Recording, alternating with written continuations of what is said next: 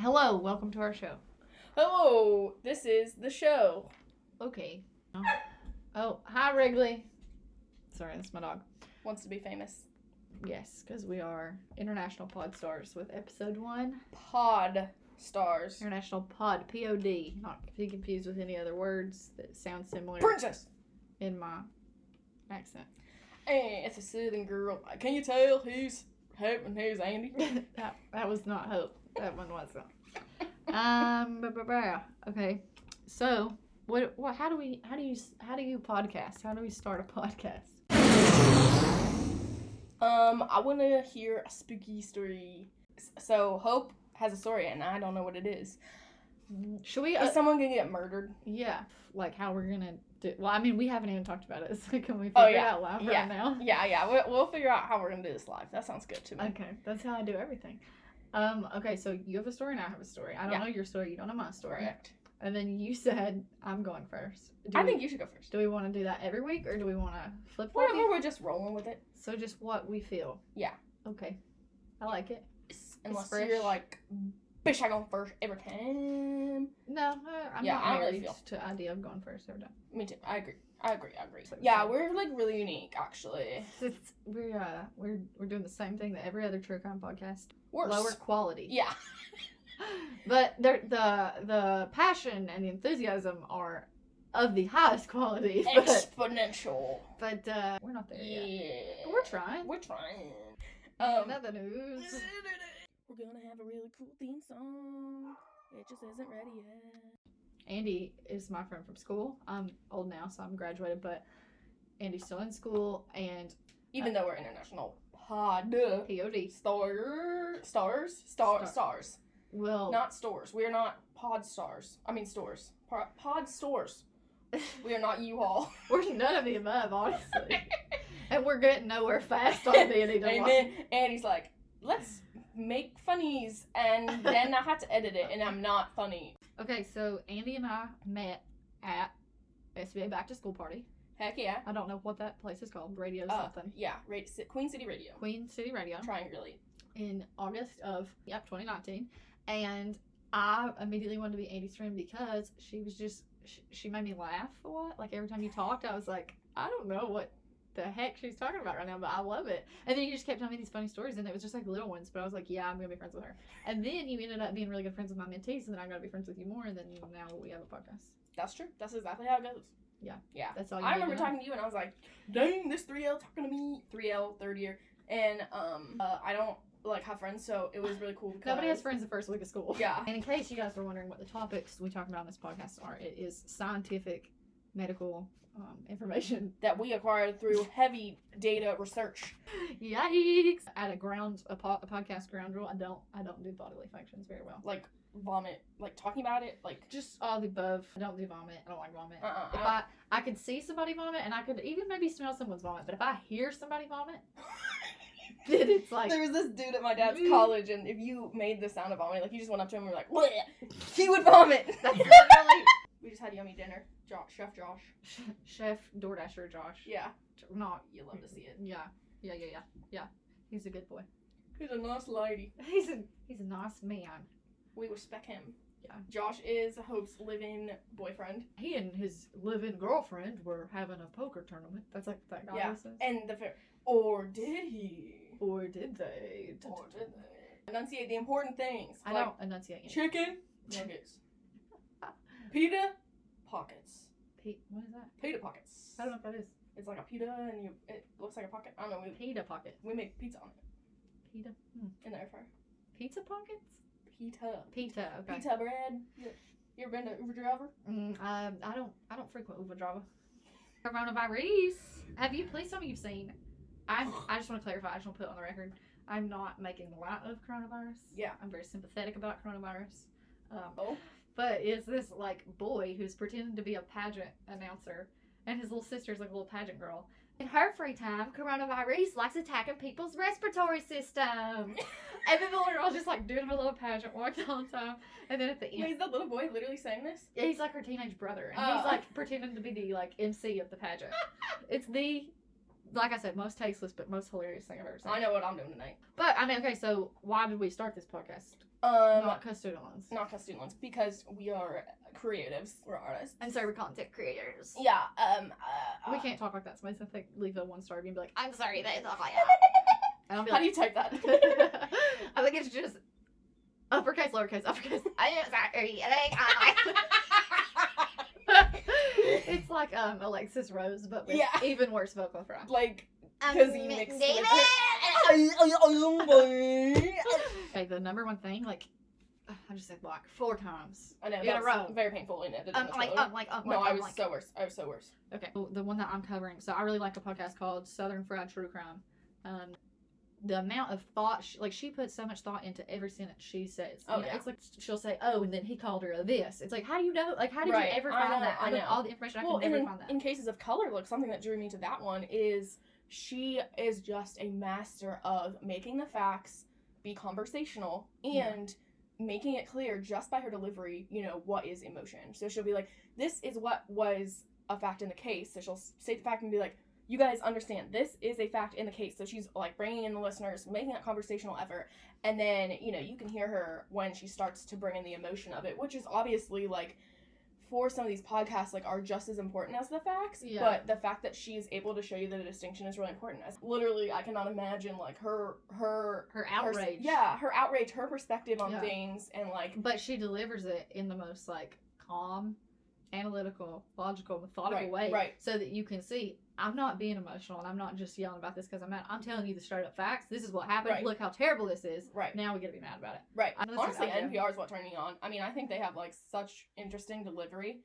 And although they're assumed to be liberal leaning, they are much closer to the center than I think people realize. And so that's like how I got hooked on it, because I just really respected how they laid out the facts and how they would interpret them so that you can understand, like, this is important to know, but what are the implications? Well, it comes back to the idea of, like you said, with the host of Cases of Color, like, this is the fact. We can get emotional about it later. Like, this is the fact. Right. Just because you share a fact that somebody disagrees with doesn't make that fact any less prominent. Right. It's just that's the fact. Right. I feel like we're in a really divisive, vicious cycle of being like, oh, I don't agree with that, so it's too conservative, too Republican. Right. Like, no, that is a non-partisan fact. Right. Facts really shouldn't. It's a scary slope. Oh, Whenever we're like, oh, this is political. Oh. Anyway. Important to think about. Okay. Do you want me to tell you what my story is? Yes, I'm really excited. Drum roll. Which is East Kentucky. Oh my gosh. Yeah. So my story this week is honestly kind of like a hometown murder. Really? I mean, it's legit a hometown murder. How close, like to you growing up? 20 minutes. It's like the town where all of our, like, the nicer restaurants are, where for the longest McDonald's. time... Well, we have McDonald's, but for the longest time, it's like where the Walmart was. Like, really? When I was like 4 or 5, we didn't have a Walmart in Belfry. Yeah. So you had to go to Pikeville. What county is this? Pike. Okay. In Kentucky. Yeah, so that's where I'm from. That's where I, like, grew up until I went to college. But okay, so if you look at a map of Kentucky, there's like a pointy spot on the corner. Mm-hmm. And the main farthest pointy part is Pike County. And it's like on the border of West Virginia. Oh, okay. So the victim in this story is actually from just like 20 minutes on the other side in West Virginia. Mm-hmm. And I just want to, real quick before I get started, go over the names of the places in my story, because people are gonna, like, that aren't from there, that don't know, are gonna be like, that redneck just said that wrong.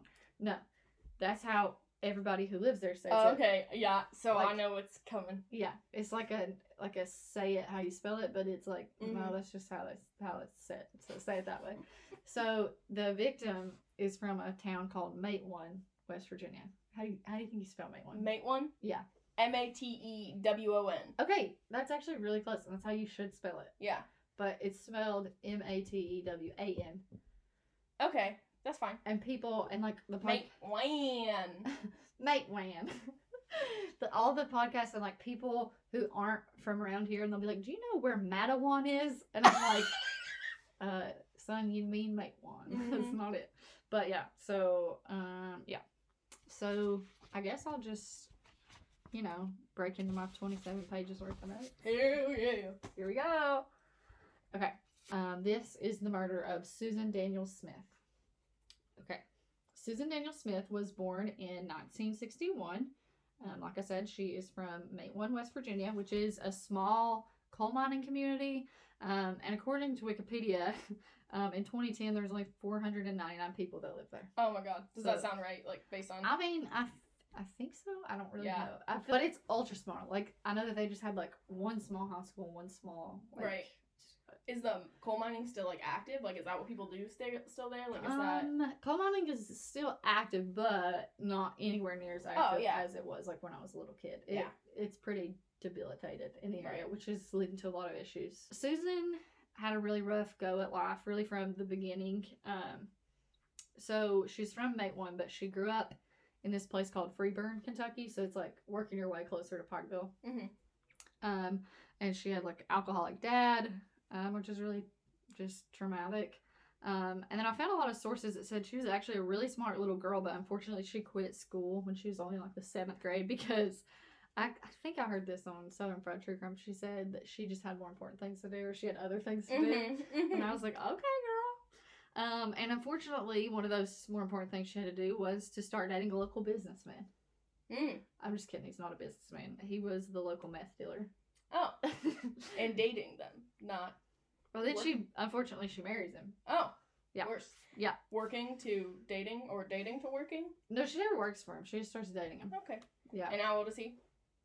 He's older than her. I think she's like 19 when they get married, and he's like 24.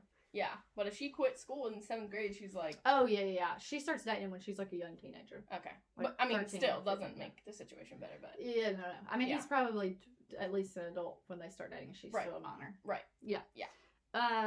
Yeah, but it's unfortunate because, you know, he beats her, he cheats on her, and he sells meth. And along with that comes, like, a lot of seedy people, and she's around a lot of seedy people. Right. But nonetheless, they have 2 kids together, Miranda and Brady. So she's young, she's married to the meth man, she has 2 little kids, and as a result of her husband's work, like I said, she's around a lot of rough characters pretty frequently, and she comes to know a bank robber in the area. Mm-hmm. And this bank robbery is not funny, but it's just funny to me because I'm like, I've never heard of any of this at all. Really? Yeah. Oh, okay, yeah. So this is like all after the fact. Like this, I mean, obviously you weren't alive in 1961, but like, Yeah. when did you first hear about this case? When I Googled it. Like, That's crazy. Like just like murders in the area. Or yeah. something like that. And, okay, sidebar, I will say that I have always heard a local urban legend Mhm. about an FBI informant that gets murdered. Plot twist, she's an FBI informant. What? But Wait, is that okay? Okay. I'll let you say stories, but that's so interesting. yeah, homegirl really, you know, killed it for a little bit. Yeah, it is sad. But so I've always heard this legend, and this is not at all what happened to her. And I'm assuming that it has, because how many women in Matewan or from Matewan are FBI informants that get murdered? Right. That's not common. Like, Right. there's right. maybe like a couple murders probably a year in the whole area. So I Right. mean, I could be grossly underjudging that, but I you don't hear about them. To So- sustain a Yeah, population, they gotta have. really, it's like y'all would be you'd be Right. running out. Right. So I've always heard since I was a little kid that somebody killed an FBI informant, chopped her up, and it was a girl, so it has to be her. Chopped her up and put her in the freezer at the Pizza Time. I don't even know if there's a Pizza Time in Matewan, but Is that like a chain? it was like a small little, like maybe they had like 1 or 2 locations. Okay. It's probably a family, I don't know, but it was real good, and it was right across Sounds from amazing. the high school at the time, which is now the middle school, and it was the greasiest, best pizza in the world. Mm. But I guess none of that's true. So I guess they just tell you that to freak you out. I don't know, but I have never ate a Pizza Time pizza and not thought about a dead FBI informant in I mean, the yeah. freezer. But I mean now, Season sauce. yeah, this is exact those 13 spices and recipes, herbs and spices. Herbs. It's one recipe. Herbs. Herbies and 13 Spickies. herbs and recipes or spices. 13 Help recipes me, for one pizza. Jesus. What with them? Okay, back to Susan. Okay, so she knows a bank robber in the area. What is he robbing? Banks? But like in a town of 200 something He- people. He robbed the First National Bank in Farrell's Creek. I swear, that's what it was. And how much did he get away with? I don't know. Probably not much. No. I mean, And that's in Meta, Kentucky. And I just want to clarify that I heard other podcasters say Meta. It's another one of those EKY / West Virginia thinks it's Meta. Meta. M-E-T-A. I mean, just like with that little of people. How many people's money are you getting? Right. Even if you get like everyone in the whole town, that's only 200 people. Okay, let's say for simple sake, everyone's got $1,000 in the bank. Yeah, I see you $200,000 now. I mean, I would like $200,000. I mean, anyway, if this doesn't take off, right? Do you have an all-black outfit and a mask? Yes, and I have no assets except for my dog. Okay. So people can't. I mean, they can sue me all they want. I don't think they sue you in your bank robbery. I think you go to jail, federal prison. That's their choice. Solicitation. You ever seen Crawshank Redemption? Did my dogs just throw each other down the stairs? I think I heard a piano. I think I just heard the cartoon when the person throws the piano over the balcony onto someone. Yeah, Waffle is the piano. Wrigley. Throwing the piano onto Wrigley. Yeah. Hi, I have 2 dogs named Waffle and Wrigley. And a cute visitor. And I have a little house cat, and her name's Melly. And Waffle's her boyfriend, but Waffle doesn't want to be her boyfriend. But yeah. Sorry, I also talking my dogs away sometimes. This is Waffle, and this is Wiggly. So Wiggly. I just took like a dish and this and the dog actually. Yeah. That's Baby J. This Baby J said hello. How are you? I miss you. I never met you before, but actually I would really miss you. I never met you before, but like I think we're soulmates. I think I want to kiss you for a long time. Is it okay with you? It's okay if we just cuddle for like Let's 2 snuggle hours. a bit. People hate us and they haven't even listened to this Somebody yet. call 911. This podcast is A rambling terrible. session. Yeah. Also, I can't. Why am I trying to sing? I can't sing. Me neither. I don't normally sing. Is this a nervous habit I now have? Oh, that's new. Excuse me. What's the psychology behind this or something? Yep. Google. Okay. So bank cut robber. all that out. Okay, when you say associating with a bank robber, you mean like associating or being like sup, hiding, have a good day? No, I mean he's like besties with her meth man husband, who because the bank robber has like a pretty bad meth problem, and her husband like sells him drugs, gives him drugs, and they're friends. And the reason, okay, hold on, I'll tell you. Guess what the bank robber's name is? Rob. You're never gonna guess. His name is Cat Eyes. Kaz? Cat Eyes. Cat eyes. Meow, cat. Cat eyes. Please translate for the listeners. I know. Cat eyes. Meow Eyeballs. Yeah, okay, so his name is Cat Eyes, but his real name is Carl Lockhart, but they call him Cat Eyes because he had like really green, pretty eyes. Oh, that's a nice thing. That's so nice. I'm gonna call him Cat Eyes because that's what I did try to look for a picture of him, but I didn't find one, unfortunately. I just imagine like really thick cat eyes on someone. I just imagine the animatronic nightmare garbage fire that was the Cats movie from. I didn't watch it because I didn't either. Didn't want to. No, but okay, so Good to know. I've always wanted to watch Cats like on Broadway Cats. Yeah. And I was like, oh, maybe this will be. No, it scared me. No. Actually, it's They just no looked for like me, dog. naked humans with cat over top of it. I didn't like it. Yeah, I don't respect that. No. Okay, so Cat Eyes is a freeloader. So he's kind of like of swimming. everything or like meth, like I don't know. I would be speculation if I said of meth, but yeah, he has all this money because he robbed banks, and he didn't have a house, I guess. So instead of like buying a hotel or renting a hotel room, he just freeloads and couch surfs for like extended amounts of time on Susan and Kenneth's couch, and so that's what he did after he got out of jail. And then once he gets out of jail, wouldn't you know it, all these banks in the area start getting robbed again with like the same MO as his bank robberies. So suspicious. yeah, and then like Susan's just tired of him. Like she's tired of Cat Eyes. She's tired of like him being on her couch all the time. She wants her couch back. All right. It's probably stinky. I mean, I would want my couch back. And so she begins informing on him to local police. Well, there's this local police officer at the time. His name's Bert Hatfield. And this is in like the spring of 1987. Okay. Oh, wow. Okay. Timeline references. So she is 26-ish. Probably. Yeah. I don't know math. I love math. I went to law school because I don't do math. Specifically. Calculate them damages. There's calculators for that. Yeah. Okay. So she has been helping the local police, and like I said, this Officer Hatfield, well, he gets her connected with a first-year FBI agent named Mark Putman, who is based for his rookie assignment in Pikeville, Kentucky. Based there? Like, is is he chilling That's like his first assignment. They assigned him to Pikeville, Kentucky. undercover? No, he's an FBI agent. Like, Oh, like he's out here being one. they're like, hey, what up, FBI And dude? he's like not jazzed that they sent him to Pikeville, Kentucky, where it's like, Right. what am I gonna be helping prosecute meth and like small theft cases? And they're Right. like, yes, son, that's exactly what you're gonna do. He's gonna learn. But the office was like just really out of sorts, like no organization, anything like that. And so he had clerked for a while as in the FBI like offices, but as a clerk, not an agent. Oh, okay. And so that was kind of his strong suit. So that's specifically why they put him Okay. in Pikeville. Okay. 'Cause he knew that they could be an asset to him and he could help them. Right. And so he just wanted a good relationship with him, and he was, he's a likable guy. He sounds nice.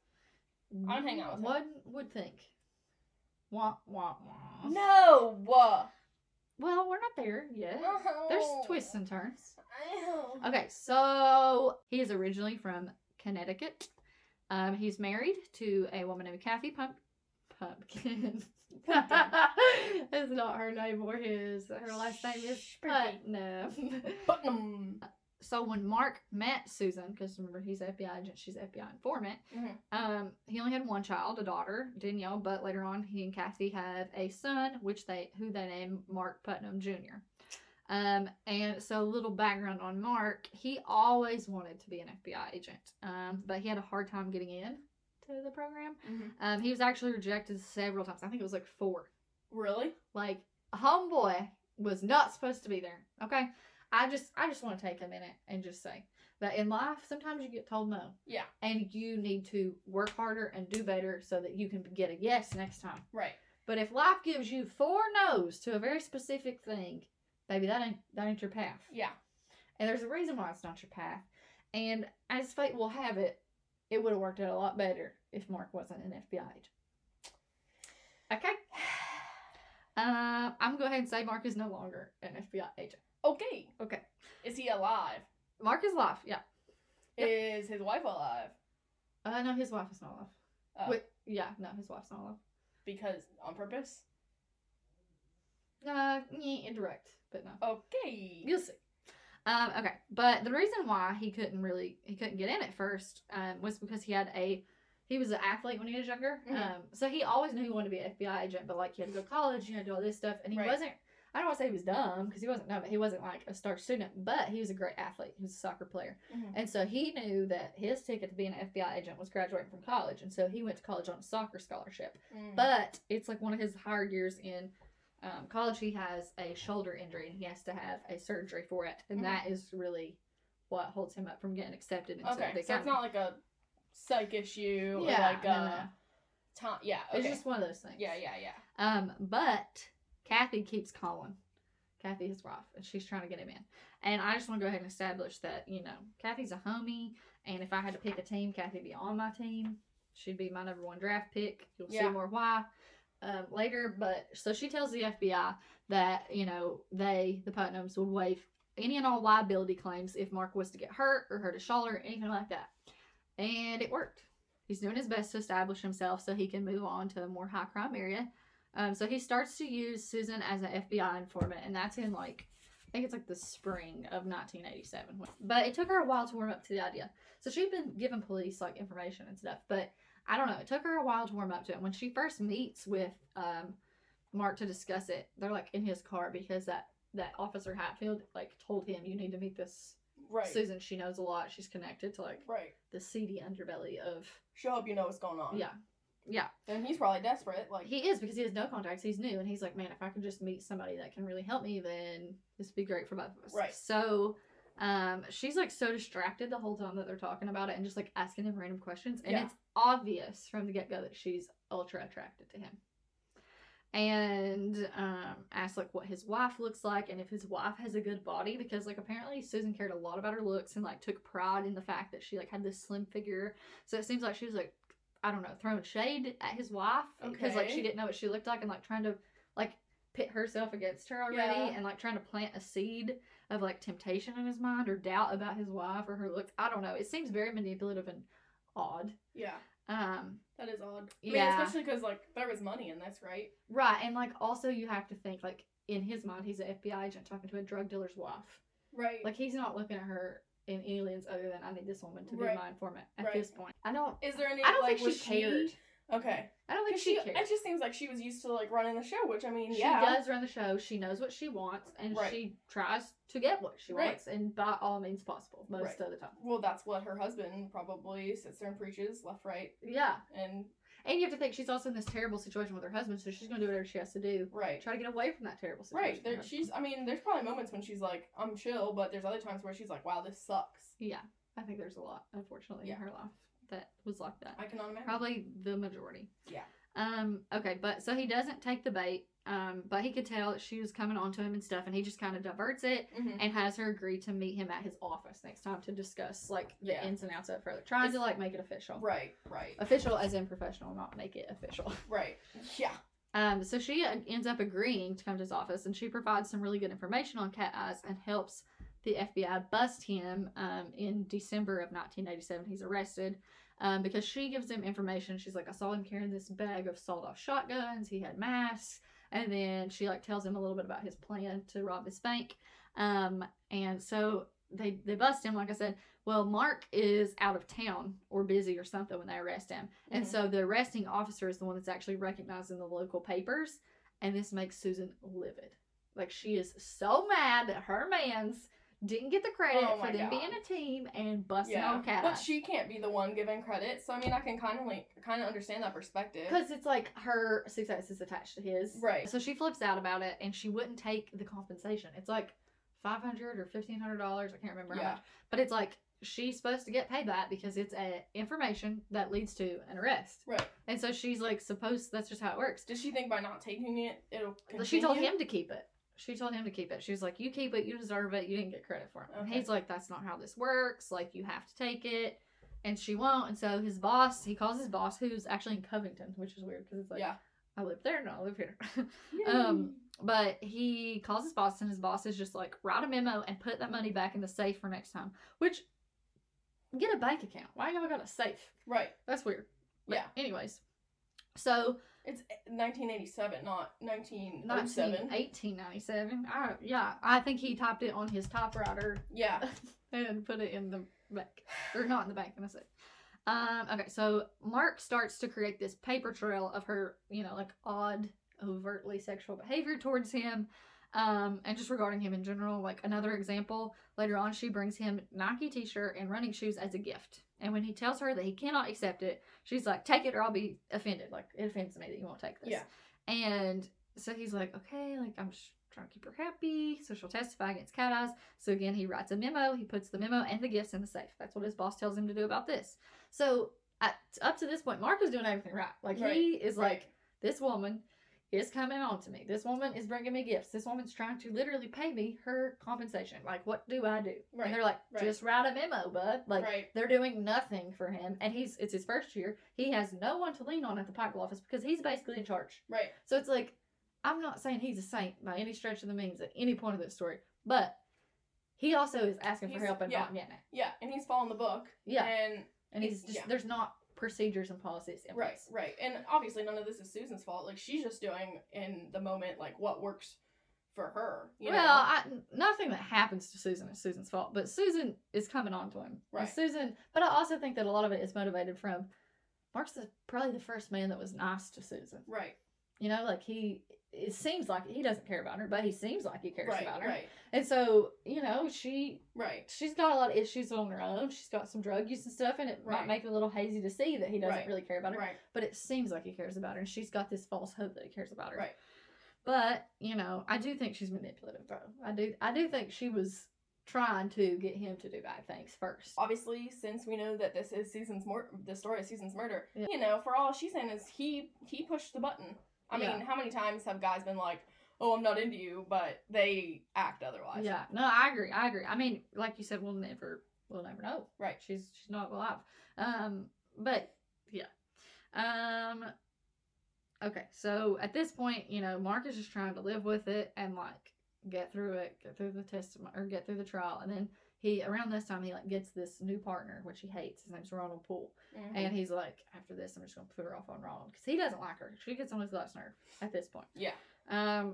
Okay, so Susan, though, she's starting to try to get close to Mark by befriending his wife. which Ugh. is odd. Yeah. And that's kind of why I'm like, there's a lot of manipulation going on. Yeah. That's why I'm like, I still am not victim blaming her. I'm not saying anything Right. happened to her is her fault. But don't call somebody's wife and try to become their best friend to then sleep with their husband. Right. Don't ever Yeah. do that. That's just completely wrong, regardless of who And did it. gross. Yeah, and just against all moral code. Right. And I mean, Mark obviously saw through this, right? Well, and so did his wife. But you have to think again. It's the same thing of when they were in the car together the first time. Okay, this lady that is an informant, a drug informant, like you usually aren't probably seeing that as a threat to your marriage, you know? Right. Right. And so I think that they really lived in that camp way too long, Oh. which led to problems later on. So Susan ends up calling the Putnam house. Like, it's a nightly thing to talk to Kathy. And Kathy's really nice, and she feels bad for Susan because Kathy went through a really rough patch when she was younger. Like, she had this really terrible boyfriend, and she married this older man, and then she, like, worked at a massage parlor because she didn't know what that was. Oh And then my when she God. went and participate, this guy, like, tracked her down and raped her and then stalked her, and the police did nothing about it. And, like, it led to a lot of problems in her life until she met Mark. Mm-hmm. And so she felt really bad for Susan because she had been that girl in that position. Not the same one, but like a bad position. And so she kind of started to mentor Susan. But it was weird though because I think Kathy needed a friend because she was dislocated from her home. Like she didn't have anybody besides Mark and her kids. And plus it probably made her feel good. I mean, like, it's a little pity project. I mean, between her feelings for Mark and her she's helping situation. Mark. Yeah. She's helping Mark because she's befriending his informant who's then going to be more helpful to him if she's getting off drugs or she's more reliable or she's in a better headspace. Which in turn makes Kathy look even better because she's the one who really, I mean, got him this job. Yeah, Kathy is the driving force behind everything. That is Mark Putnam. Okay. That's positive. That is positive. Not everything. Yeah. Yeah. Okay, so then Susan started to ask Kathy personal stuff about Mark. Like, Susan learned that Mark ran in the evenings, so Susan started to run in the evenings. Mm-hmm. And she learned that he really liked to read books, so she started to come to his office every time. Every time she'd come to his office, she'd have a book in her hand. And, you know, it's just little things like that. And like I said, and in no way is this an excuse for murdering her, but it's pretty clear that she had an unhealthy obsession with Mark and that she actively tried to manipulate him and his wife and tried to tempt him into having an affair with her. Mm-hmm. And, like, reverse psychology and him into having an affair.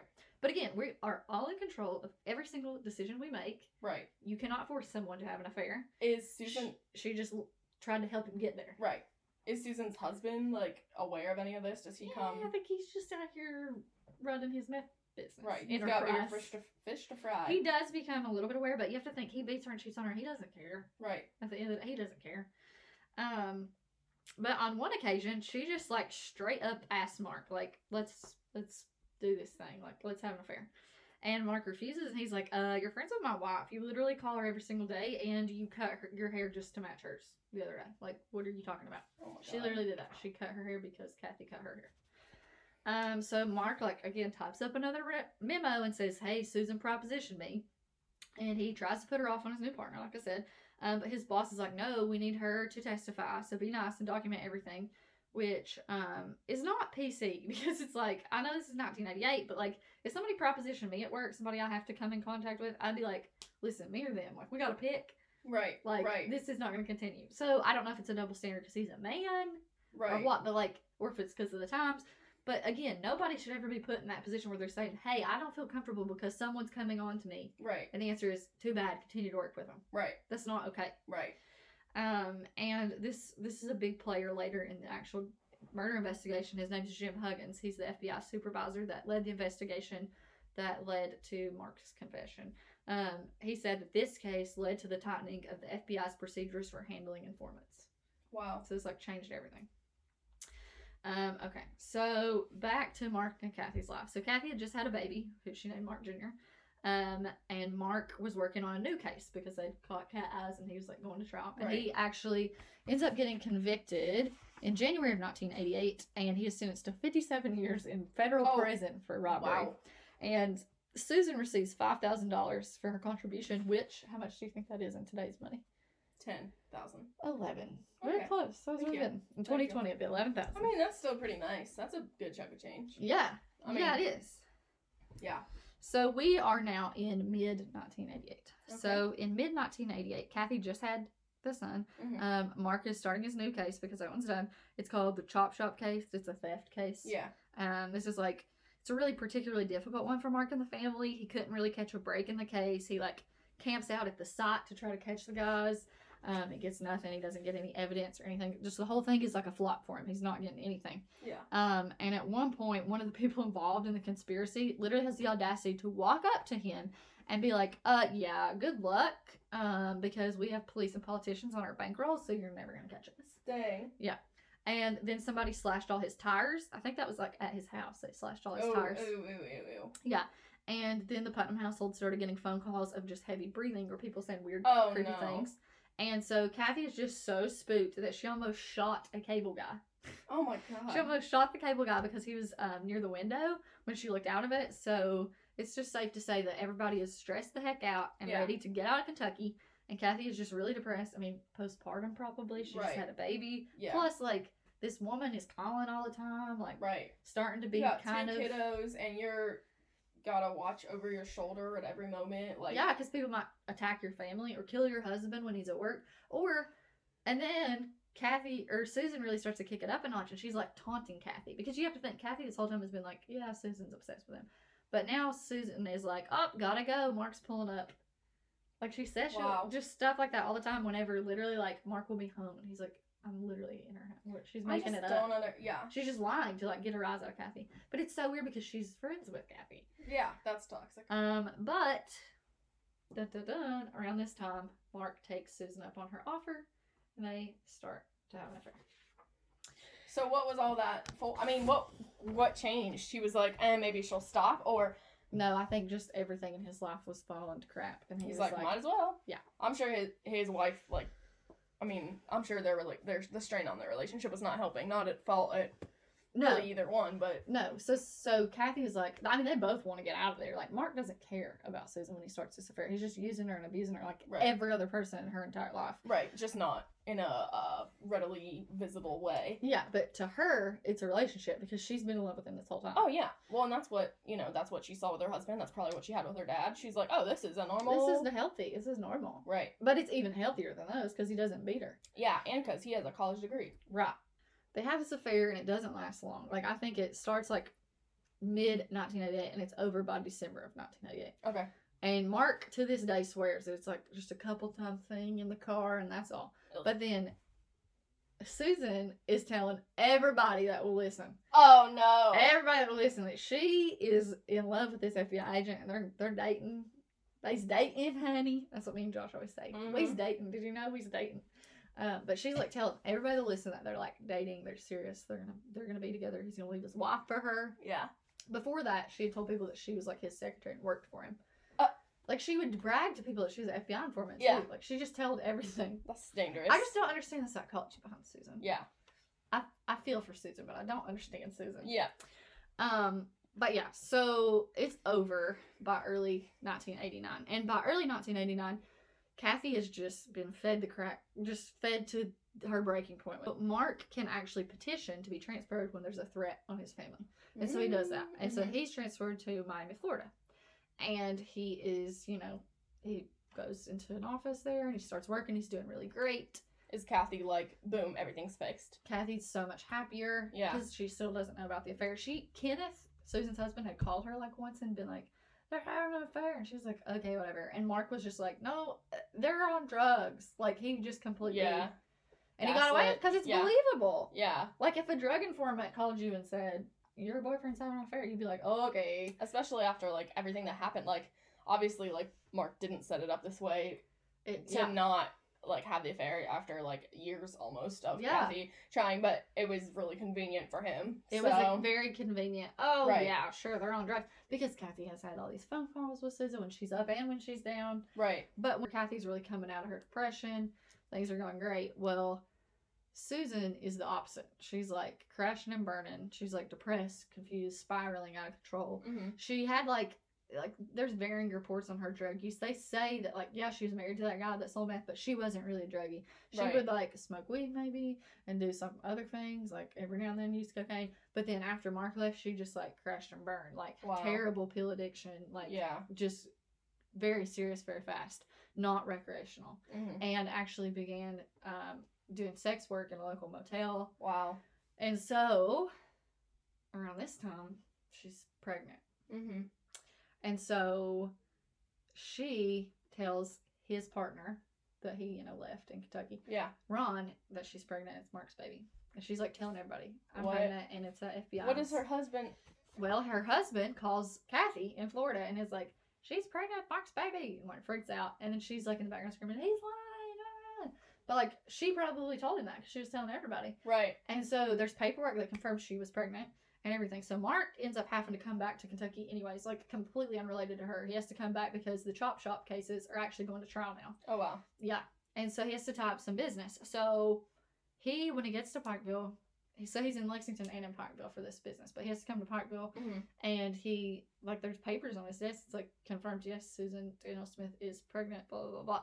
But, like, there's a second page of the report that he never saw, and that had, like, more information about, like, when it was conceived, when it was I was going to due. say, did the timelines, like, line up, In retrospect, probably not at all. Yeah. Which is terrible. Right. Because it's like all that's about to transpire for probably, there's never an excuse to murder someone ever. But literally on top of the fact that it's fake. Right.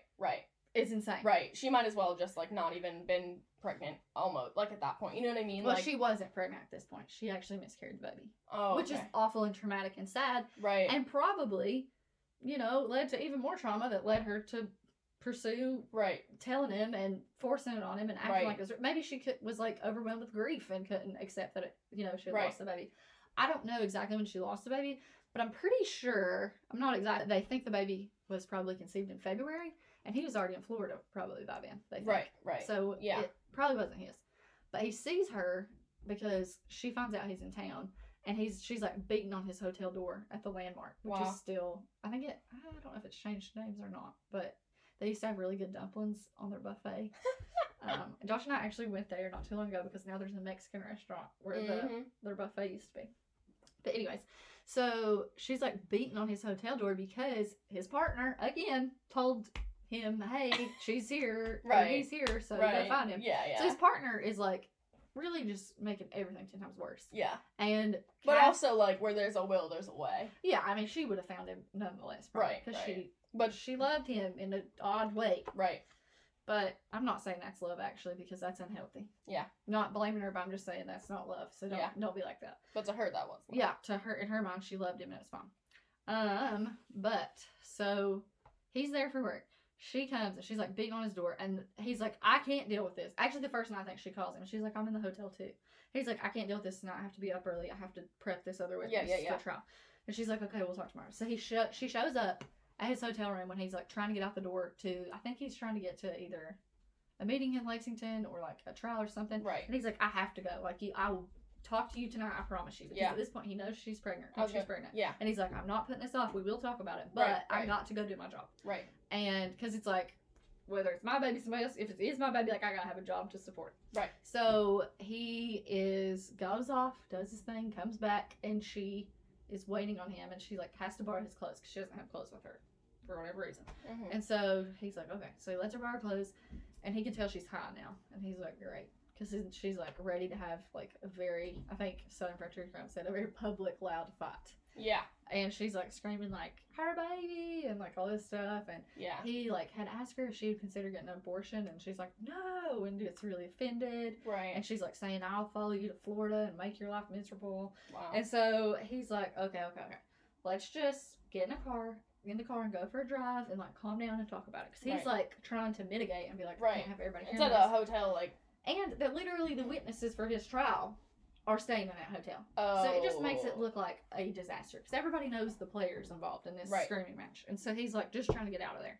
But keep in mind, because the theory later is this premeditated or not. He's trying to prevent a public fight. So he gets her to get in the car and go somewhere with him. Right. Okay. So they go driving and they're getting close to where she actually lived, her house in Freeburn. And they're like in the mountains or whatever. And they're driving and they're having like, she's like hysterical. He says like screaming him, hitting him, whatever, yelling. Yeah. Because he's like, if this is my baby. And that offends her wildly. But keep in mind, she's been doing sex work. It Right. might not have been his Right. baby. Yeah. And he like was like, "There's no way it's my baby. She's not showing. She would be like 5 months pregnant by now." If this Right. was my He's baby." starting to do the math in his head. Yeah. Too bad he couldn't do math because he might have figured it out and Yeah. not have snapped and killed someone. I don't want to say snap because again, you're in control. But so he's like, "Okay, Kathy and I will adopt this baby and raise it." And she's like, "No." And she's like starting to attack Kathy and call her like every name in the book. And he's like, "Kathy is your friend. Why are you saying this about her?" Right. And so her demands are he leave his wife, he Mhm. move there, or like take her somewhere and they raise their baby together as a family. And he's like, "That's never gonna, like that, you Yeah. are a mistake to me. I'm never gonna leave my wife for you." Like, Right. Yeah. and so she's hysterical. And she's like just talking to him. She's like, "I own you." And like, this is his story. Like saying all this terrible stuff to him. And so she starts like hardcore attacking him, he says, while he's driving. And like her fingers are in his eyes and she's punching him and beating him and she's just yelling. And so he's trying not to lose control of the car and he just starts strangling her to get her to shut up. And he strangles her and then he's like, realizes what he did. And so he puts her, he like is like, "Okay, she's not dead. She's not dead." And then he's like, she is dead. He realizes. So he puts her in the trunk of the car, drives back to his hotel, and goes to bed. How do you? Yeah, Yeah. you are a sociopath. Mm-hmm. Okay, so then he wakes up the next morning and goes to his meeting in Lexington, like 3 hours away. Yeah. And then he's like, "What do I do? I guess I should probably call my police friends and just tell them out of courtesy and like go ahead and get a jump on it." But then he's like, "Nope, don't want to do that." So he takes her clothes off because they're his clothes, remember? Right. And then he goes back to where he killed her basically and throws her body down like an abandoned mine shaft and leaves her there for the next year. Yeah. So he's gonna come back. Well, a AP article states a former FBI agent who solved a year-old homicide by confessing to the crime and pleaded guilty Tuesday to strangling a pregnant informant with whom he had been having an affair. I'm sorry. You do not solve a year-old cold case because you say you did it. Right. That's not solving it. You can't solve your. That's called confessing. Right. That's confessing. Even if you are a police officer or whatever the heck you are, you didn't solve it because you knew the whole time. You did. It wasn't a mystery. Right.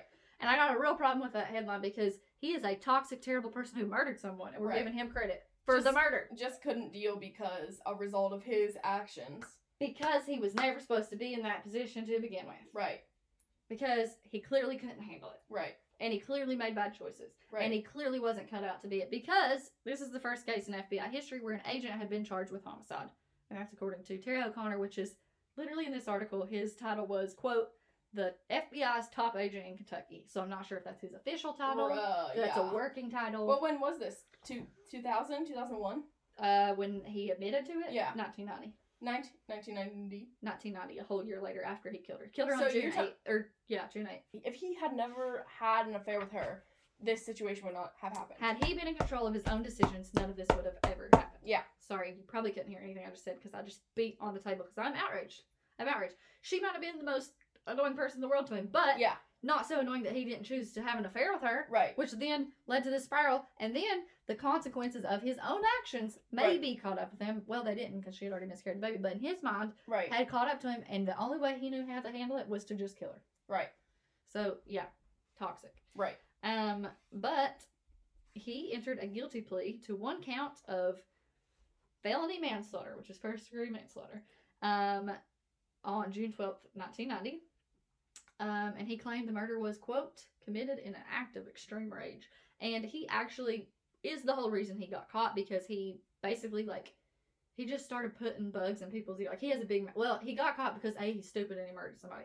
B, because he has a big mouth. Right. He, immediately, a couple days later, called her sister and was like, "Have you talked to Susan? I can't get a hold of Susan. It's weird. I'd seen her to, meet with some people. Have you talked to her?" Then he called the police and was like, "Have y'all talked to Susan? I know she's meeting with some drug people on informant business. You should look into where Susan is." Immediately after. What is this dude's then problem? He goes back to Florida at his new FBI job. Yeah. Waits a little while and then is like, "Oh, one of my informants are missing from Kentucky." And they're like, "Okay, that's a matter for local police. Why do you care? Let them work it out." Right. Because a normal person wouldn't have that involved relationship where they're like, I gotta figure it out. Yeah. And so he starts raising red flags. Well, the local police are actually the ones that put it together. Go Pikeville Police. He ends up confessing to that guy, Jim Huggins, who said the thing about how this changed Oh, everything. yeah. And he's like, all right, Jim, I just like got to get off my chest, but I got to call my wife first. Well, sweet Kathy, sweet, smart Kathy says, you're not under arrest. You ain't got to tell me anything. Leave now. And he leaves.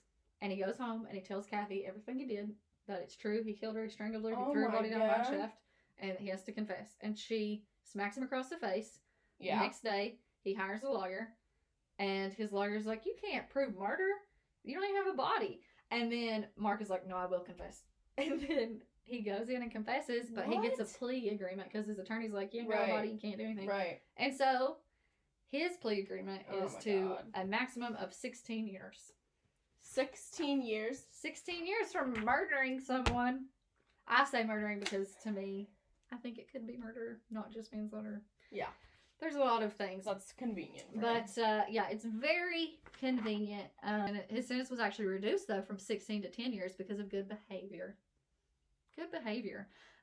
He was reportedly, quote, a model inmate. I'm sorry. Golden Boy FBI agent strangled one with his bare hands because he thought he impregnated her. Let's never use the word model. Yeah. Or good. In the same sense as him. Right. In 1998, Kathy passed away at 38. His wife, Kathy, passed away at 38 in her Connecticut home. She moved back home to be close to family after he went to jail. She was found by her daughter, their daughter, who was 13 at the time, Danielle. Wow. And a lot of, like, the bulk of all the information in this case comes from a man named Joe Sharkey. He's a writer who wrote a book about it that got turned into a movie that Emilia Clarke stars in as Susan. Okay. Yeah.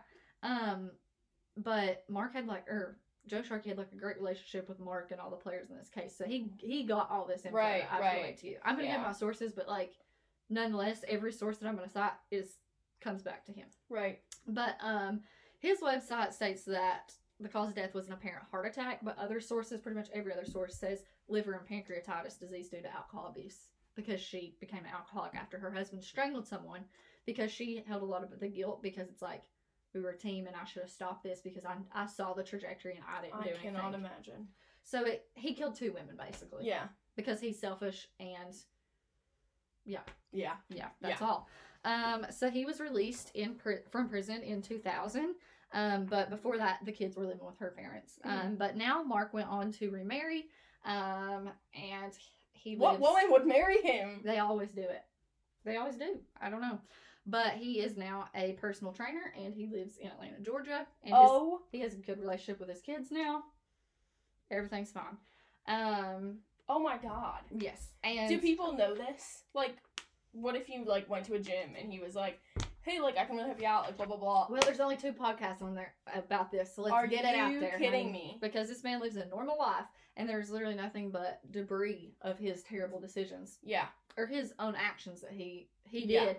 It affected so many people, so much fallout because of this man, and he's somewhere in Georgia with a new woman, living a fine life with his kids. I'm sure he has demons. I'm not saying that. Yeah. But it's just not fair. Right. Because in a second, so his wife died because of alcoholism, because of the situation. The woman he murdered died. And then her family, you'll see. But in a 1994 writing to Joe Sharkey, the writer, Mark said, quote, "I can't accept what I have done to my wife and kids. As I look around my environment, my inside scream that I don't belong here. Yet I know deep down I need to fulfill my societal obligations.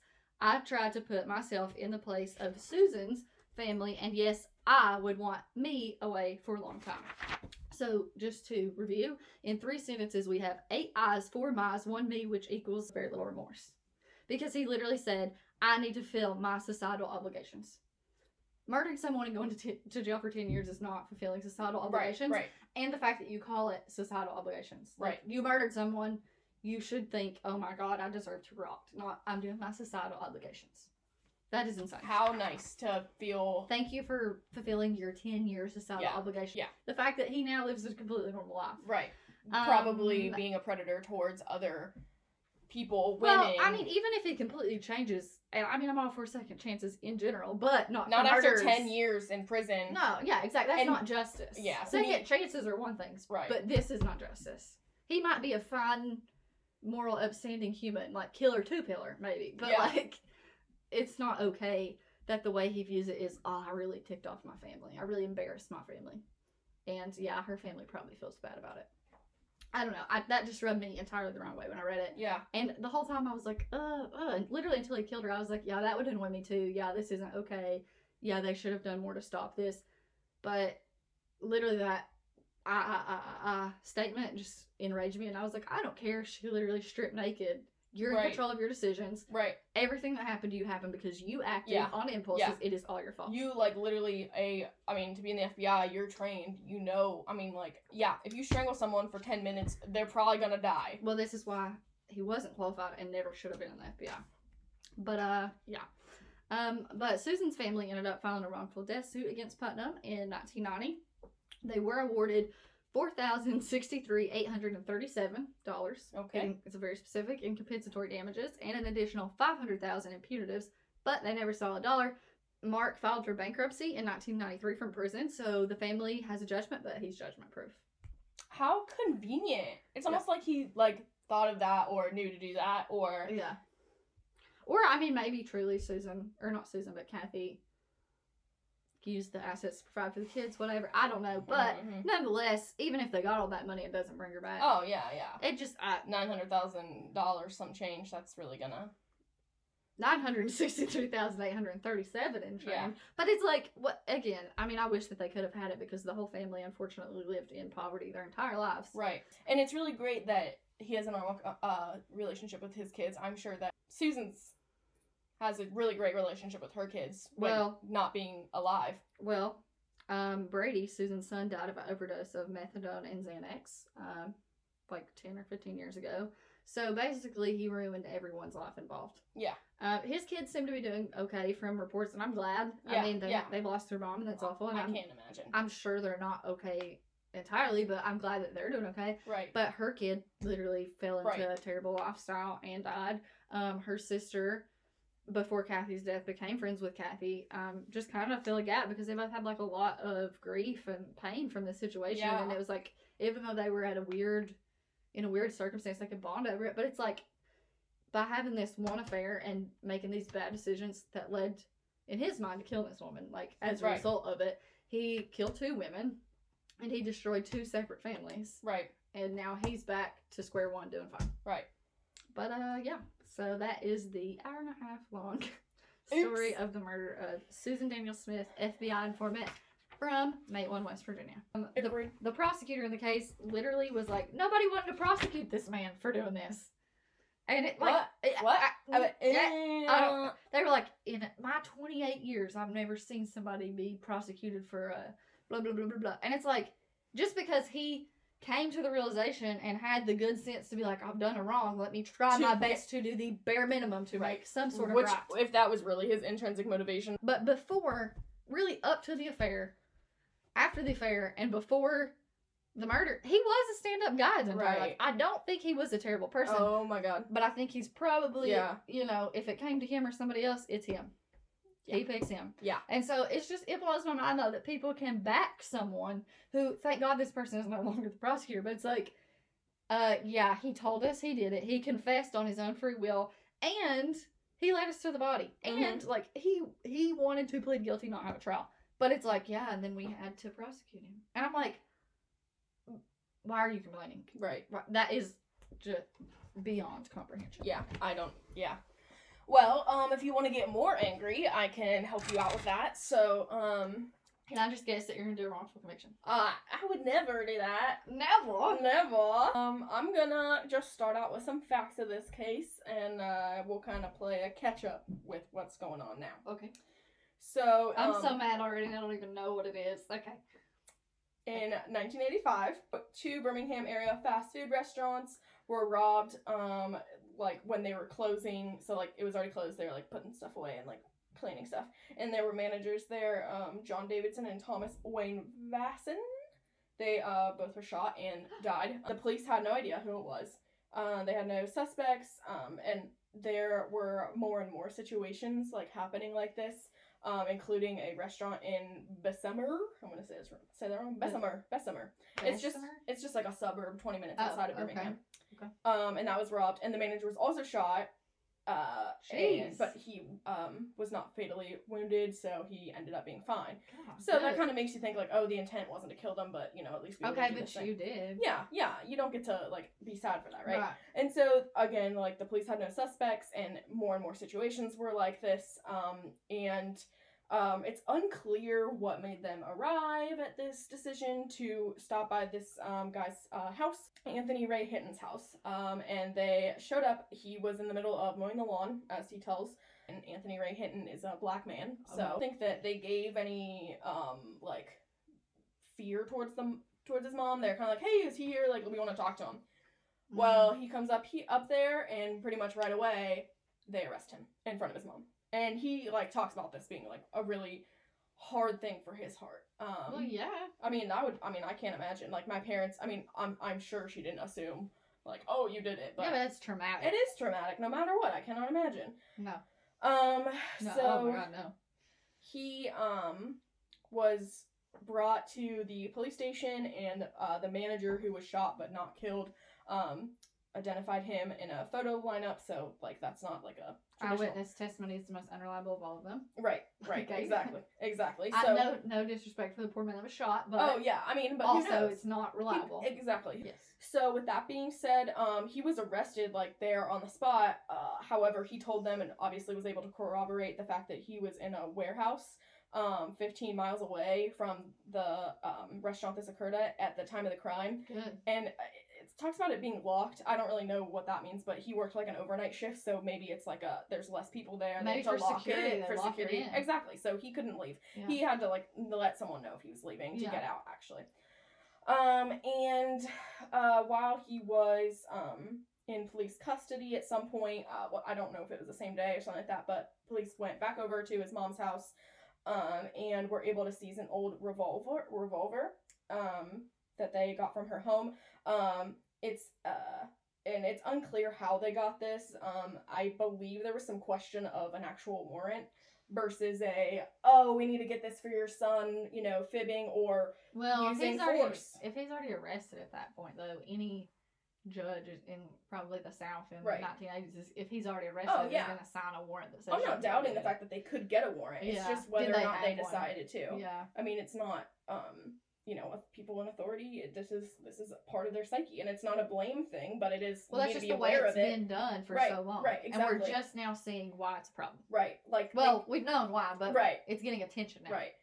But like, how easy would it be to also be like, ma'am, we don't want to have to go get a warrant because then the newspaper's gonna find out and everyone's gonna know that your boy did this and blah blah blah. And she's trying to help clear his name, right. She wants to do everything she can to help him get out of custody. Right. She and if he's really at work, she knows that there's no problem. Right, exactly. She's like, oh yeah, this shouldn't be a problem at all.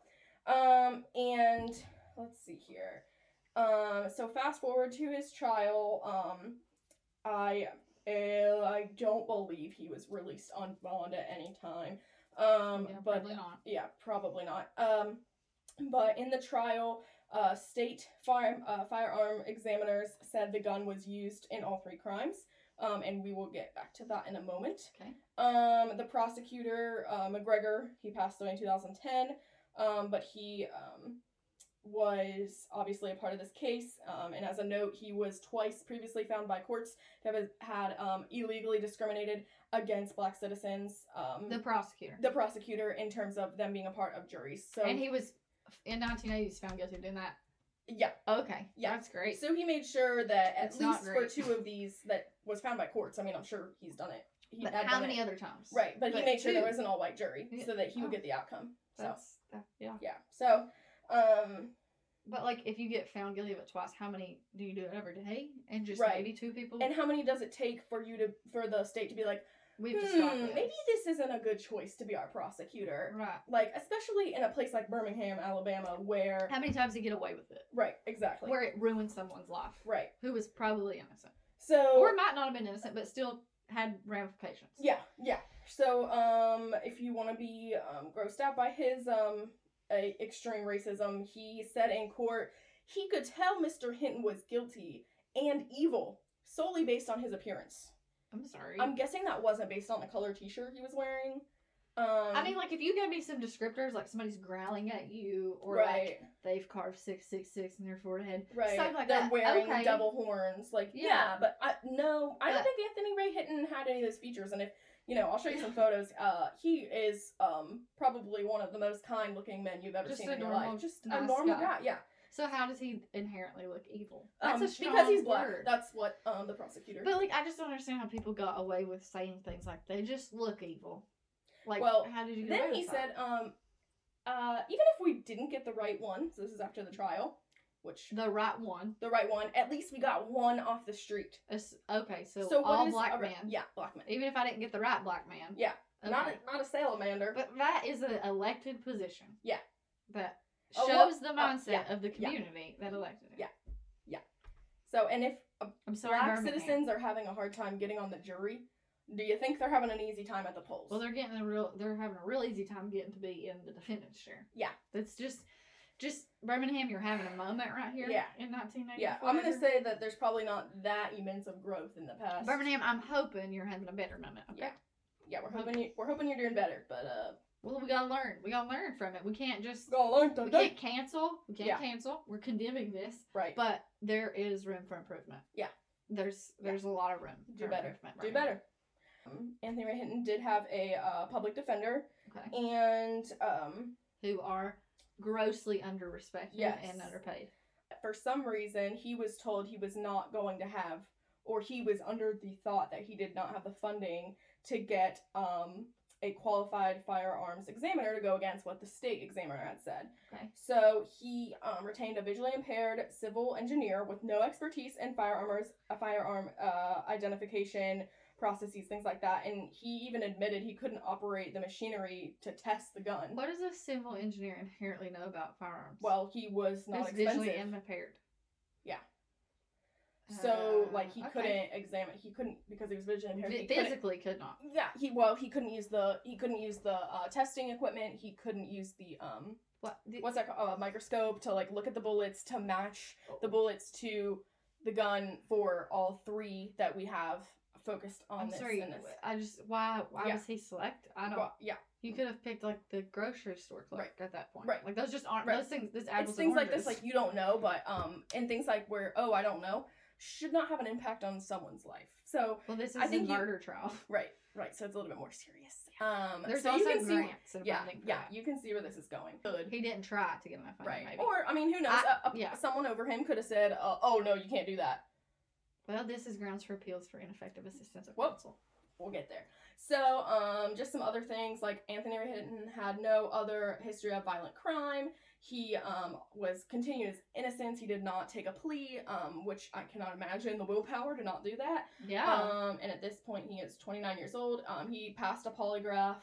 We know what we know about polygraphs, but that is... But the fact that he was probably already horrified as a black man in Alabama that was falsely accused of murdering 2 people, seriously hurting or whatever one, and to pass it with flying colors, that's even though it's not admissible, and the lawn impressive. isn't even finished being mowed. The lawn is still growing. Yeah.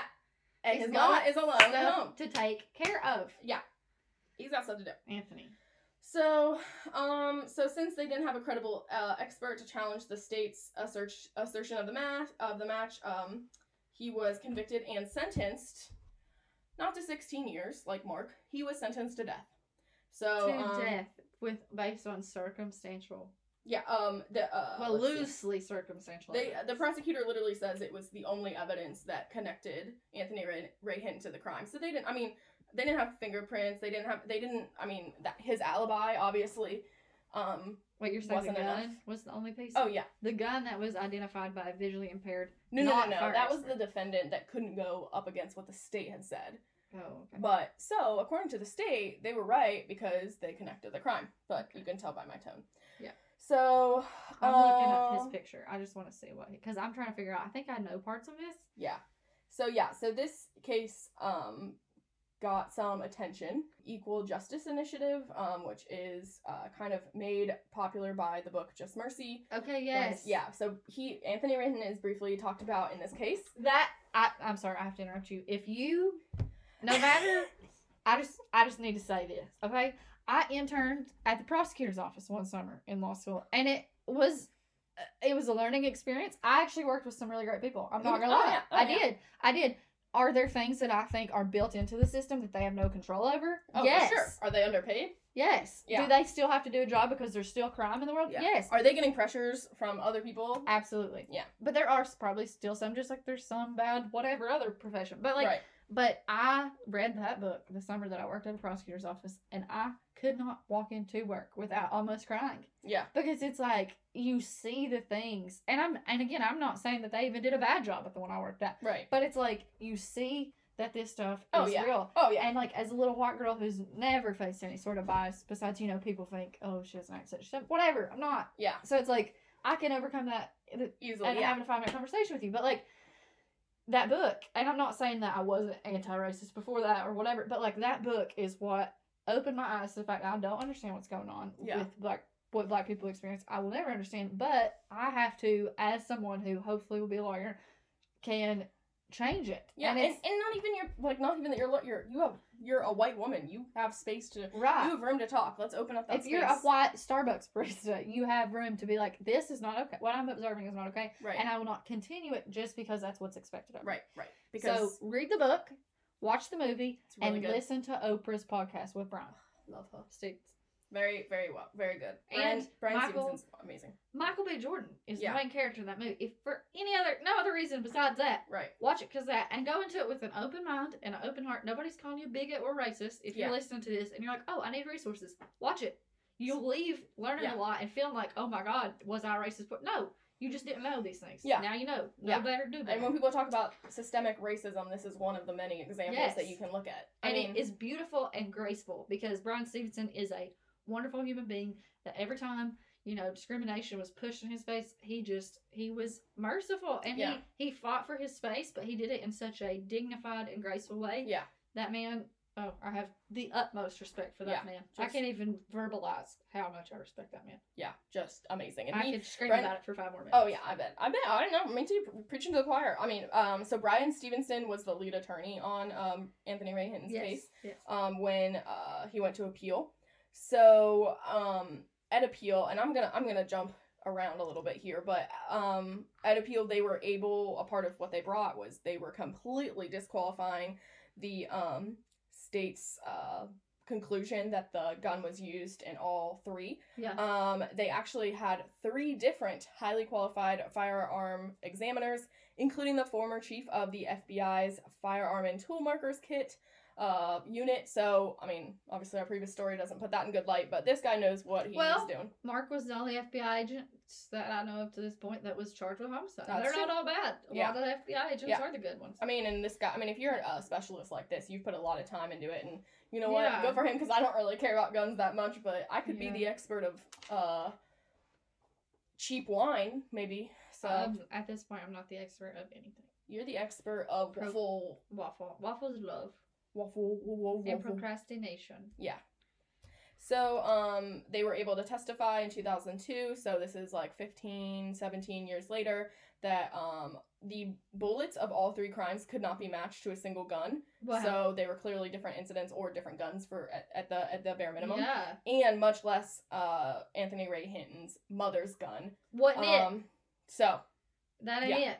So, They just had to do that. Yeah. They just had to do the basic test. well, I mean, it was pretty convenient that they only had that one person. The The poor blind man person, yeah. that didn't know, and not his fault. He didn't even know what he's doing. Oh, yeah. So, And I know, I'm but not also saying this. blind is a bad thing. I'm just saying literally not Yeah. in his realm of possibility. At that Right, point. and he was an engineer, not a firearm expert. Exactly. But also, further that, shame on the state for saying, oh, this expert comes to the conclusion we do. And yeah, that's good He'll do. litigation, but it's also lazy litigation. It's judicial efficiency, but it's not fair or not prejudicial to the administration of justice. Yeah, so which is the court and the prosecutor's job. I mean, yeah. What good do you do? This is what I always hate when this happens. What good are you doing if you prosecute the wrong person so that the person who's actually murdering poor innocent people who are just trying to make a dollar Oh, yeah. they're still out there. Oh yeah. Well, How can as you live with the yourself? prosecutor said, we got one off the street, so even if it's not the right one. I can't find Yeah, I can't. exactly. So, unfortunately, this disproving of the evidence, the sole evidence that put Anthony Ray Hinton in prison and on death row was not enough to get him out of prison. So since then, for the next, let's see, 12 years later, they are still fighting. So how long had he been in jail at that point? In 2002, he had been in prison for about 15 to 17 years. Okay, plus 12 now. Plus another 12 following, which gets us up to 2014. Wow. Wow. That's like a lifetime for us at that point in our life. Yeah. The Equal Justice Initiative continued to ask state officials to re-examine the case. There were former district attorneys, attorney generals.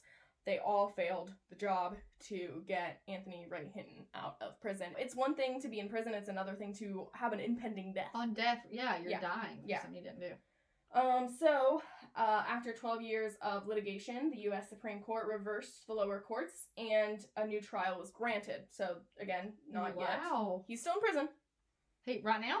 Nope. Oh, okay. I was about to say, Jesus. He's still in prison at this point. So just because there's a new trial, there's not, right. He's not out. Yeah, yeah. And the judge finally dismissed the charges after prosecutors said that scientists at the Alabama Department of Forensic Sciences tested the evidence and confirmed crime bullets cannot be matched to the weapon that they allege was the weapon that killed 2 and injured 1. But why did you have to wait for SCOTUS to tell you to do it? You literally have an ethics code that you have to reveal exculpatory evidence. Exactly. So that's a violation right there. Right. So they so it was overturned based on his trial attorney, the which could the have been done defender 30 years ago. Right. Deficient representation, as you said. And the Jefferson County Circuit Court Judge Laura Petro ordered a new trial after this. So again, we're still, but we're back in trial. No, yeah, well, this is the specifics of why a new trial is granted. So on February 24, 2014, the Supreme Court unanimously granted relief to Anthony Ray Hinton, finding that his trial lawyer was constitutionally deficient. And I want to point out that this is true, based on the fact that he did not get a better expert. I mean, we don't know what the specifics of that are. But it wasn't that Anthony Ray Hinton is, and you might know like what the legalese is of this, but like his prosecution was not just due to a trial attorney. It was due to the racism, to the dismissal of evidence by the prosecutor, the state's failure to keep a prosecutor in his position when he had been blatantly racist time and time again. And that laziness is the reason why Anthony Ray Hinton served close to 30 years in prison on death row for no reason. Well, I think it's a lot easier, too, to write into an opinion ineffective assistance counsel, because in a lot of, like, these Netflix series and stuff, you see, I think, was it Making a Murderer? Yeah.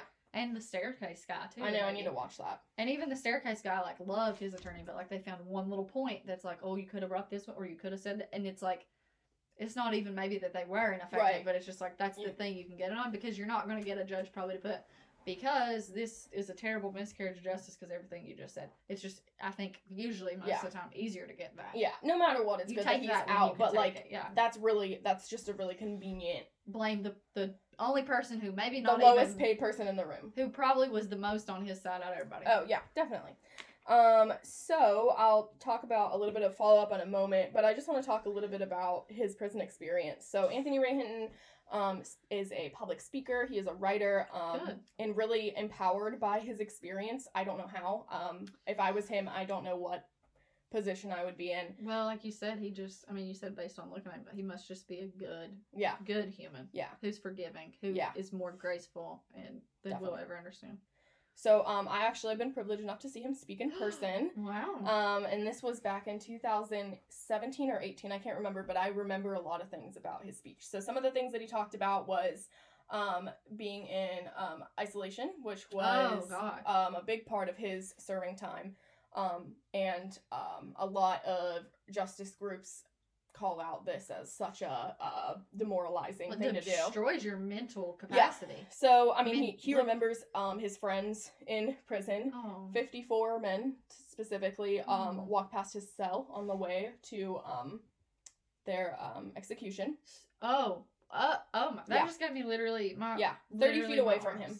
chills. So he watched his people who he'd become friends with, Right. walk to their death, Yes. and knew they'd never return. Yeah. And how many were guilty? Right. Well, then he said we weren't a collection of innocent victims. Not all of he them. knows yeah. that there were some bad acts done by a lot of those guys. Yeah. And he said, the outside world called them monsters. They called all of us monsters, but I don't know any monsters on the row. And to me, that is that's profound. It is. Yeah. It is, and it is a statement of the impact of death row and the state choosing who and who not to execute. Yeah, because like you said, there's probably are some people we would categorize as monsters in there. Right. But there's so many. I mean, how are 54 people that he personally cared In 30 about walked years. past him on death Yeah. row? Are there really 54 monsters in one state at one time? Right. Oh, but there was, hundreds Yeah. more being incarcerated. So we did have some techniques to kind of get through it. I mean, I can only imagine 30 years in isolation, how to not go crazy. Literally would. He would make up stories. I cannot deliver it as well as he did, but, he talked about, I married Holly Berry while I was in prison. Same, buddy. One night we watched a movie in prison together, and that night I just had to break it to Hallie. I had to divorce her. I was marrying Sandra Bullock, which, you know what? I understand it. Oh my god. That's so sweet and Oh, innocent, but so sad. I know. And he talked about meeting the queen. He did not marry her. Did he ever get married? Those are probably subconsciously things he wanted to Yeah. not necessarily have married. Yeah. Like, did he get that? Right. Like, they robbed him of his entire life. Oh, yeah. I mean, I can only imagine. I mean, But that's what sweet. I'm glad yeah, that he exactly, had that. exactly. But, And he God. went through a lot of hard times. Like, he went through moments where he was like, okay, I can't do this. An Yeah. example, his mother died when he was in prison. And he was not able to see her prior to this. Obviously, was not able to go to her funeral or really say his final goodbyes, except to the Lord. So that was really a hard time for him, and that is one of his darkest moments that he talks So about. the last time she really saw him was getting arrested, basically? Yeah, at trial. Gosh. Not in the light that you want. Yeah, as a monster. Not that she thought that, but that's what he was being painted Right. as. Right. Wow. Right. That's something that you can't ever get back. Yeah. No money, no award. Well, and we'll get to that.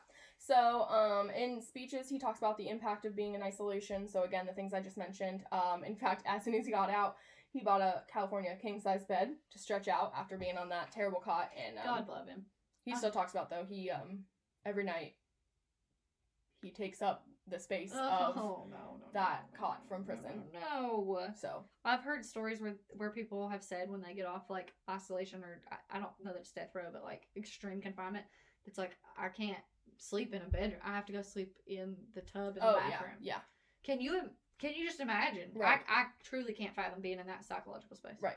And that is done to you. You didn't start there. Yeah, exactly. That's just torture. And California king-size beds are really expensive. And as Alabama law says, compensation may be awarded to a wrongfully incarcerated person if the Committee on Compensation for Wrongful Incarceration finds that he meets the eligibility criteria. Okay. So, the Equal Justice Initiative talks about how this is more of a application, more than like more of a formality, in order to go through state legislation. And the application was approved, and a senator at the time, a Republican senator at the time, sponsored a bill to bring the compensation.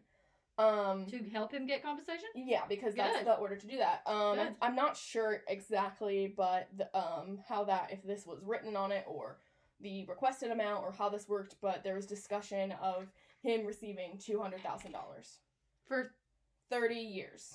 I have no idea what is normal. What I can should- tell you $200,000. But if you get in a car wreck, you might get $200,000. Right. When you're probably fine. Well, here's the issue. He has yet to see a single dollar from the state of Ohio to this day. The committee never granted any funding towards him. So it's not in progress. It's not awaiting approval. It's done. It's denied. There's no money coming for him. And likely never will be at this point. So how do you expect someone to pick up their life and become after 35 years of wrongful incarceration on death row, how do you then expect someone to fulfill their, I'm sorry to quote Mark again, societal obligation and be a fruitful member of society when they don't even have any money because they've been in jail for 35 years? Right. So how does he even re-enter society? Well, because they were giving him full rehab and education while he's in prison, of course. Okay, so that means that people just roll out the red carpet for a former accused murderer to be there. That's exactly how it goes. Okay. I'm not saying that he shouldn't be rolled out the red carpet for and he should get like a red carpet, orange, purple, red. There's people who still, if you ask them, will be like, he did it. He did do it. Mm-hmm. You know, like that doesn't change anything. Yeah. Like that's mind blowing. Well, if you want him to receive some funds, tell me how to do it. You can buy his book, The Sun Does Shine. Oh. And it is a New York Times best-selling book. I've not read it, but I am looking forward to it. That's one of the top two. book club. That's when I googled his picture. That's what yes. that popped up. Yeah, so I would really, at a minimum, I would start by just like watching some of his speeches. He is just a powerful speaker, which is well above what I would expect. Well, how do you just not hate the world? And I'm not going to talk to anybody else. I'm angry. I'm angry for this man. Yeah, and this is a wonderful case to be discussed in pointing out the issues with our government and our society as a whole. But this is not a one-off. No, this is not a two-off. No, this is just a very this is an inkling. This is a good case that has There is worse evidence out there than guns. So keep that in mind. Also, in Just Mercy of Walter McMillan. Yeah. It's the same, even less evidence. Like, I think he just knew the lady. Yeah. Or, like, might have been hanging with the lady. But still, like, no evidence at all that he was. If he was white, he could have hung out with the lady and there would have been an issue, so. Yeah, but it's like you said, this is not a one-time thing. This is a. And to be clear, one wrongful conviction. Is one too many. Yeah. But, happy Halloween. Yeah, get spooky. Get spooky. What are you gonna do to get spooky? Nothing, because the night before I'm gonna be celebrating Natalie Payton's birthday. Happy belated birthday, Natalie. Yeah, this will come out after The Greatest Day on Earth, so. The hands down the greatest. Yeah. And before the second greatest day on Earth, Election Day. Oh, I sort of say Halloween? Well, it comes out on Halloween. No, Halloween's maybe my favorite. Okay, maybe that's like. You think Election Day's the greatest day on Earth? Or are you just trying to hype it up? Both of them. Okay, because I was about to say. But actually, I really do like Election Day. Because you like civic duties and constitutional freedoms. It's time to vote. It's time to vote. Yeah. It's time to V-O-T-E. It's time to vote. My peak is. I had a really not stressful week. Last week was really stressful. I was going through it, but this week was really fun. But I had a lot of stuff to look forward to, like recording with you, hanging out with my mom tomorrow night. I did a wine lesson last night. I saw that. It was very interesting. I spent way too much money on wine, but it's fun. I really like learning about different areas. I think it's cool. Yeah. You should always be learning. So yeah. But I don't like ending with my pit, but I'll start with my pit then. Yeah, that sounds good.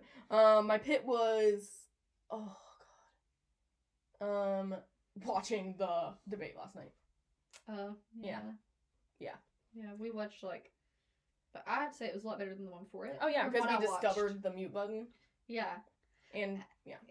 I posted something on my Instagram. I was like, oh, so what we really needed was just a woman to be in charge. But then I was like, okay, but she did a better job keeping them in control. But they still just nasty said whatever the heck they wanted. I turned it off after a while. Yeah, I was doing other stuff at the same time, so I didn't.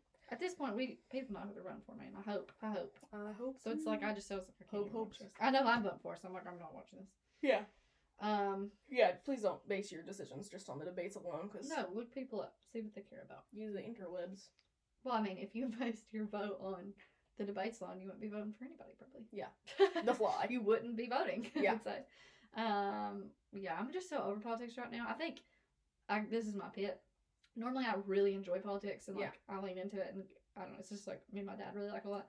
But, there's just a lot of stress going on right now. Mm-hmm. Off, and I'm just, can't have to it. Yeah, and Halloween is my favorite, and I'm just I don't have time for Halloween. And that is a very selfish thing. I don't mean that, but I'm just saying when you're in a busy season of life or a stressful season of life, you don't enjoy the things, or you don't get to enjoy the things you normally do, or they just don't even register with you. Yeah. It's like Yeah. you're like, oh, I missed that. I forgot that was that. You Thought know? that was an option. And then, what is my peak? Honestly, probably recording this has been really fun. I know. Your story had me, like, drooling. Ah, Glued to my seat. I don't know. glued to your seat. You're supposed to be on the edge of your seat. Oh, yeah, that's what I mean. Jeez, oh, Pete. I was on the edge of my seat. I really did not. I mean, talk about twists and turns. Okay, but that story had more twists and turns than the back roads that they was driving on, honey. I was thinking that it was- analogy in my head. Cue Sam Smith. It's Right. not all poverty. It's not. There is a lot of poverty because there's lack of infrastructure and lack of opportunity, but it's not all just so destitute and mountain people. You know, that is. I mean, you're from there. That's a pretty good testament. Thank you. Josh is from there. Yeah, Josh. Josh is a nice man. Josh is the nicest man I've ever met. He doesn't know this, but he's my best friend. Yeah, he likes you a lot. He laughs at my jokes. He would be very excited and jazzed. Well, he'll be jazzed to hear that you're his best If friend. he listens. Oh, he's gonna listen. I don't know. He might. He doesn't like true crime stuff. Like Yeah, that's what he told me. He was excited when I told him what I was doing. Yeah. He loves stuff like that. So it's like I don't know. I just was destined to like this. Destined for crime. Wow. Because it's Time to crime! Woo! I think that's a good. Happy Halloween. Spooky, spooky, spookies.